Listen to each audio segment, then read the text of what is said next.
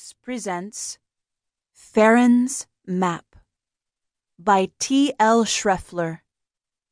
Narrated by C.S.E. Cooney. Prologue. Grandmaster Natrix stood at the top of a sandy ridge, the iron-gray ocean to her back. Heavy clouds covered the sky, sending down flurries of snow. Below her, dozens of named assassins littered the training ground, practicing hand-to-hand combat. The assassins worked tirelessly despite the weather, bracing themselves against gusts of wind and using the ice to their advantage. At this distance, they looked like black crickets darting among the gray slush of the dunes. As she watched, a second figure appeared on the ridge beside her, materializing through the storm. Her lip curled, her eyes still focused on the training ground. "You've returned," she said, as though musing about the weather. "I wonder where you've been. He who once dedicated his life to this colony." Grandmaster Cerastes raised a thin eyebrow. He looked weary, his pale skin sallow. Gaunt cheekbones protruded from an intelligent, angular face, matured by age. His deep-set eyes gleamed with a poisonous light. "Are you reprimanding me?" he said, a touch amused, but mostly hostile. Natrix gazed at him. She noted the ragged condition of his black robes, the depressing downturn of his lips. His hair was sleek and perfectly black, falling to his waist. A strange scent tainted his clothes, the gritty musk of a city, and the vague stench of humans and horses.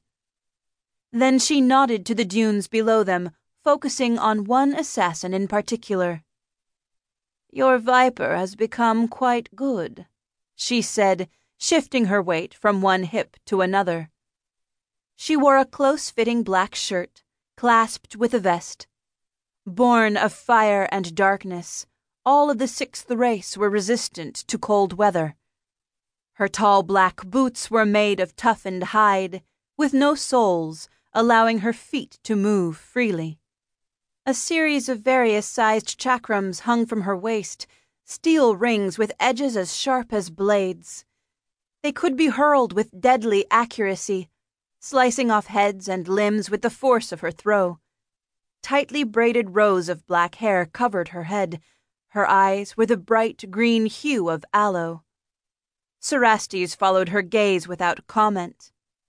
A smirk came across her pale lips. "In your absence, he has trained with Lachesis. Another few years and he just might become a Grandmaster himself." Cerastes appeared impassive, but Natrix knew the statement rankled him.